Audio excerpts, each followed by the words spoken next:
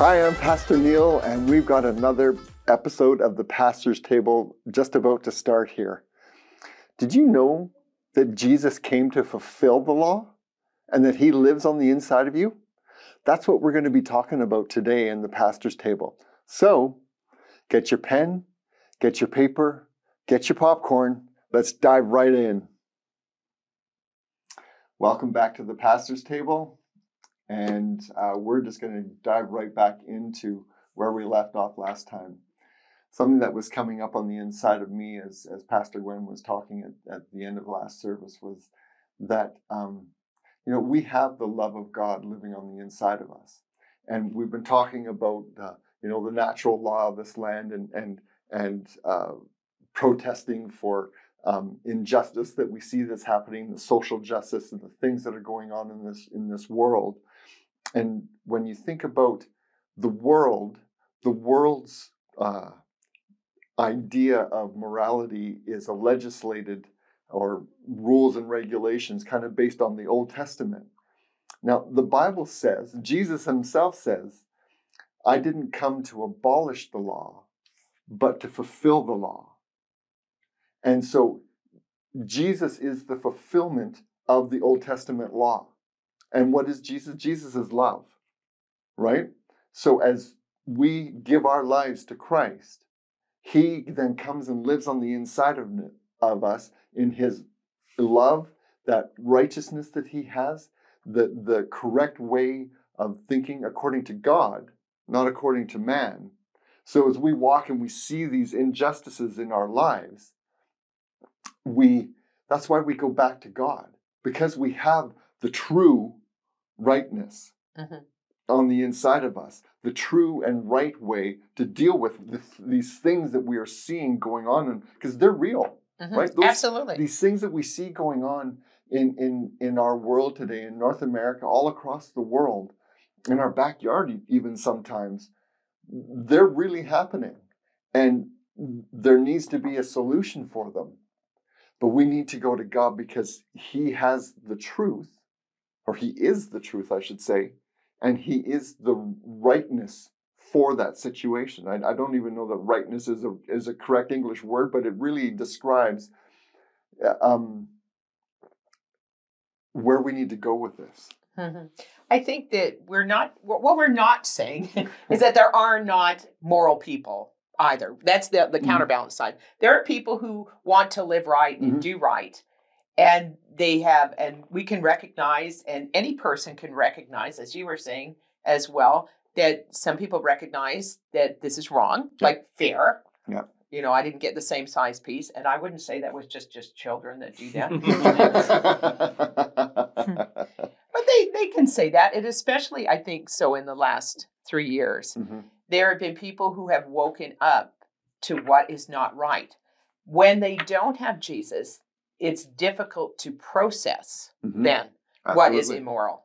And now they're in a place where if they're not careful and don't understand the word, or they don't know God, they can get into really horrific situations where they become blind and hurtful, and they can't even, some of the things we see on social media going back and forth, and any person can get dragged into it. The level of strife, division, hurtful words. I'd really like to see the word anti not attached to everything. If they don't like you, you put anti in front of it, or, disinformation and all of these new words that have come out that people are slinging that are divisive. And none of those things are bringing solution. It just is. And let me say this, the divide has always been there. Yeah. The light shined on it. And that's the shocking part. So now that the light's on and we go, oh my goodness, the government is not necessarily for me. People in power are there, some of them because they love power. And that's shocking to someone who is a moral person who's woken up and go, now what? Now what do I do? I am faced with terrible situations. I don't see the church standing up for things. How and why isn't the church doing this? And why aren't pastors doing that? Why aren't they at every protest marching around trying to change the government? Well, I think we can say a few things about that. It's not that we agree with everything they do. Yeah. We don't agree with sin. Mm-hmm. That's right. Yeah. And that's a good place to begin. Yeah. Amen. Something that really helps me with this, and it may seem a bit obscure, but back in Isaiah, in chapter 9, Ezekiel, almost there, Lamentations, Jeremiah, we're getting close. Isaiah 9? Isaiah 9. Oh, I know where you're going. Isaiah 9, and I'll start in verse 6, because it gives the context. So this is a prophecy about the birth of Jesus, but it has some very powerful words here about what we're dealing with, social injustice and things like that. So it's verse 6, it says, "For unto us a child is born, unto us a son is given, and the government," pay attention to that, "the government shall be upon his shoulders, and his name shall be called Wonderful, Counselor, the Mighty God, the Everlasting Father, the Prince of Peace." Now look at this in verse 7. "Of the increase of his government and peace, there shall be no end." Amen. And therein lies the conflict. There's his government, and then there's the other government. Keep reading that. Go ahead. Yeah, I'll keep reading. "Upon the throne of David, and upon his kingdom, to order it and to establish it with judgment and with justice from henceforth ever forever. The zeal of the Lord of hosts will perform this." Amen. Oh, hallelujah. Amen. Yeah. Oh, glory to God. Answers. So think about that. So we've experienced some of Jesus's government today. Tomorrow there's going to be more of it.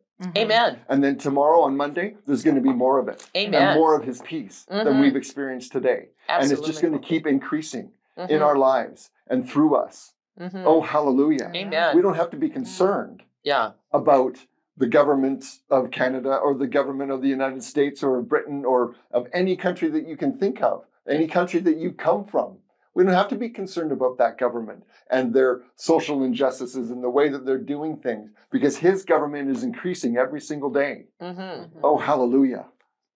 So what do you say to the people who are worried about it? Because if you say to them, it's kind of like when we say to young kids, and I've heard parents do this, smarten up.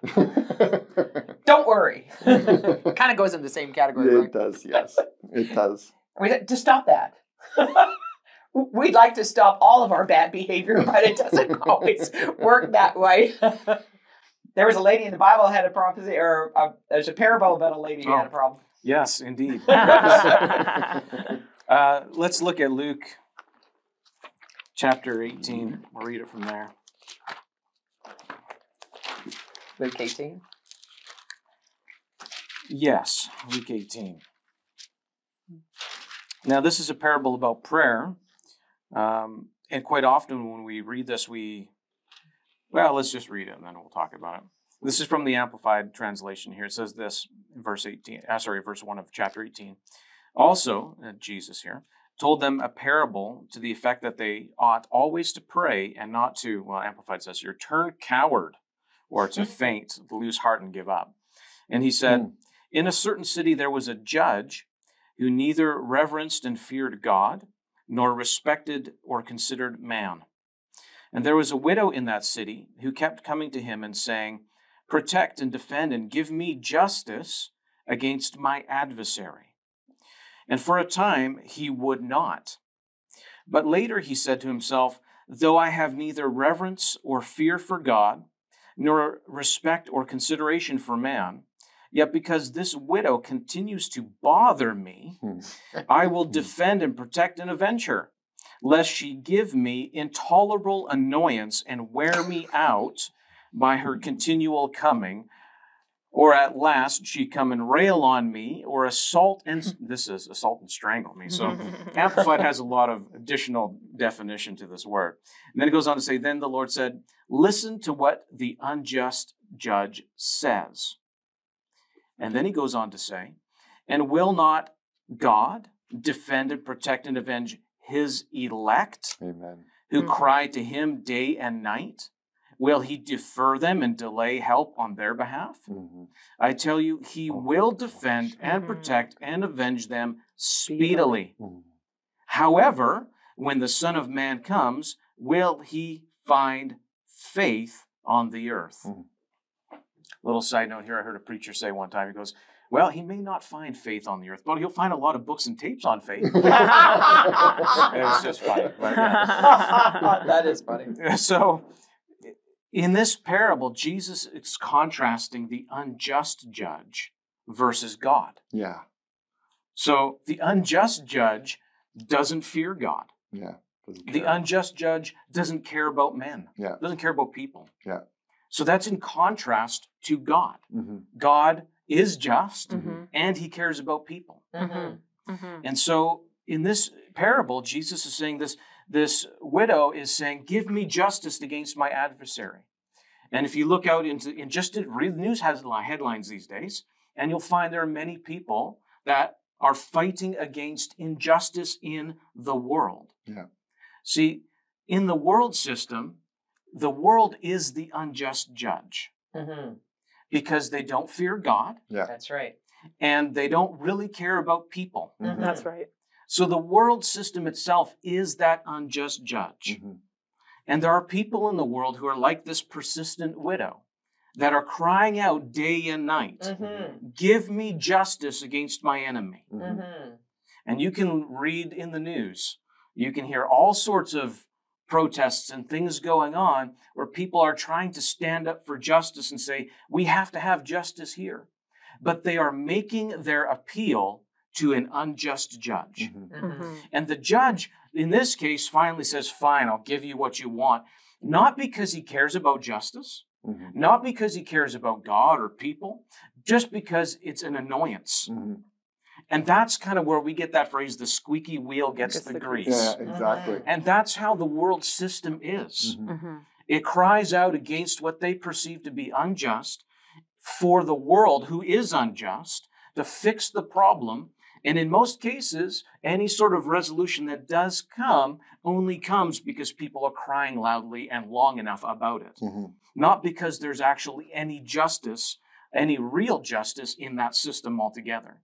And by contrast, God is saying, listen, our God is just. Yeah. And he cares about people. Amen. And his people particularly, if they're crying out to him day and night. Notice they're not crying out to the unjust judge. Yeah. Right. That's right. God's people are not meant to cry out to the unjust judge, the world's system asking for judges, demanding justice from the unjust judge, the world system. In this parable, God's people are crying out to God. That's not the same thing as standing in the street and saying, I'm standing up for righteousness and for Christian principles and going to battle with the world system for protest, demanding my rights. That would be the same as this persistent widow. It says here that God's people will be crying out to him day and night, and that he answers swiftly. Yeah. Amen. I think it's also very interesting that it doesn't say that there was justice for anybody else. It's true. That it was individual justice for one person, which is really indicative of they don't really care about the people. Yeah. It was only because they were exhausted with her. That's right. And I've heard of cases, even recently, where a lady in Texas, she pursued to have a situation where she could find out what they were teaching her child. But it didn't go across, and it didn't go outside of her county. But it did affect her personal school where she attended and her classroom. And she got that right. Yeah. But same deal. It didn't go nationwide. It didn't affect a large group of people. And I'm not saying that it was a bad victory. No, she had a victory, but it was for those same reasons. And when we can come to God, and I think back to the first verse, they were praying. That's right. And he says, will he find faith? So that's a good thing. Lots of people pray and they cry. There's been a lot of crying, but not much faith. And that's what really gets people rocking. You tell them, well, you didn't have faith. Well, you didn't believe what you prayed. You cried a lot. Yeah. That's right. And those are hard words for people to hear. But I can tell you, there have been days, you talked about crying in another episode, but when you came to faith, how'd that change things? Mm-hmm. Yeah, it was different. Had different results. Yes, yes. Because she is married now. Well, you know when you're whining and complaining versus when you're like, you it's done.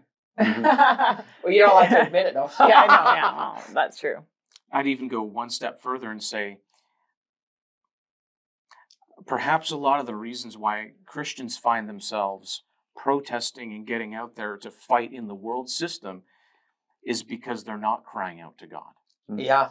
And if they actually did sincerely and with faith, they would probably find answers a whole lot sooner. Mm-hmm. Mm-hmm. That's right. Amen. And the Bible says that there's joy and peace in believing. Amen. Yes, there is. That's right. Amen. Right? So if you're going out there and you see the social injustice and you're trying to do something about it, but you're not having joy and peace in your life, maybe it's time to take a step back and kind of reassess the whole thing. That's Because if we take that last verse, as I've lost it on my page, where it says that, where is it? Yeah, and will not our just God defend and protect and avenge his elect, who cry to him day and night? Will he defer to them and delay help on their behalf? So if we truly believe that, if we believe God, that he's going to take care of all the social injustice that we are seeing, we'll be walking in joy and peace. That's right. And it won't have its hooks into us. So let's take a dig at the prayer part. I like to do that. I've been in those meetings. Let's be straight about what we hear. God, I don't like so-and-so. I'm really angry with this prime minister, this president, this etc. God, remove him, kill him if you have to. There's been some pretty awful things prayed. Yeah. And you ought to be glad God didn't answer some of that. Yes. Yeah. Change this because I'm angry. Change this because it isn't right. And even fasting and pray to change God. We don't fast and pray to change God. We fast and pray so that our hearts can hear God. Yeah. And if we're always telling him how we think he ought to use his word to help us, that's the wrong twist. Yeah. When they're crying day and night, it starts with, well, we've seen these revivals. What are they doing? None of those revivals have any revival I've ever read about, and I've read about a lot of them.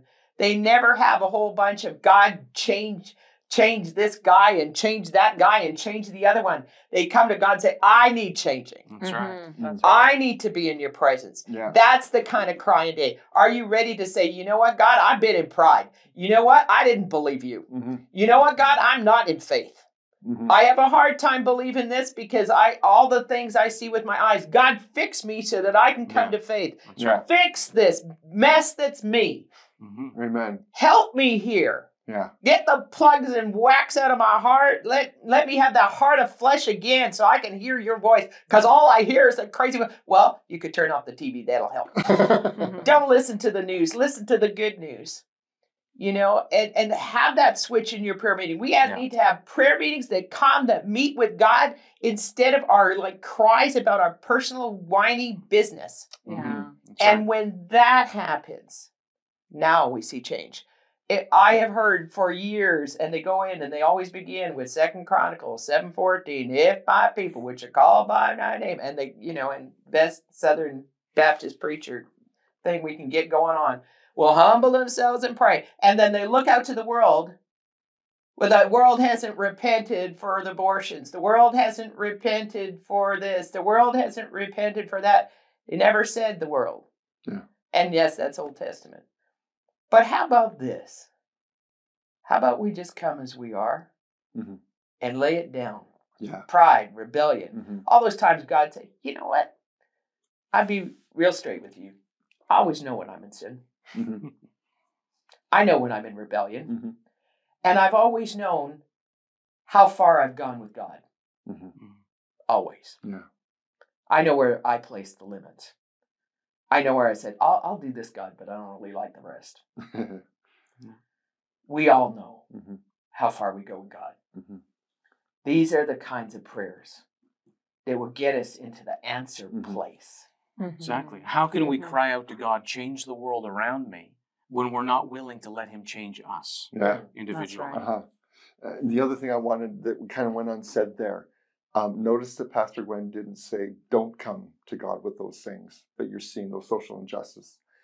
But it's the hard attitude behind how you're coming.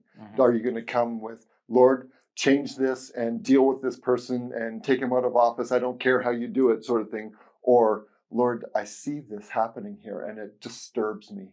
Yeah. Help me deal with this in myself. Yeah. Help me understand this. Help me come to your belief, your revelation of this whole situation, that I can walk in joy and peace. Amen. Amen. Those kinds of prayers change nations. Amen. Amen. That's right. Amen. God bless you.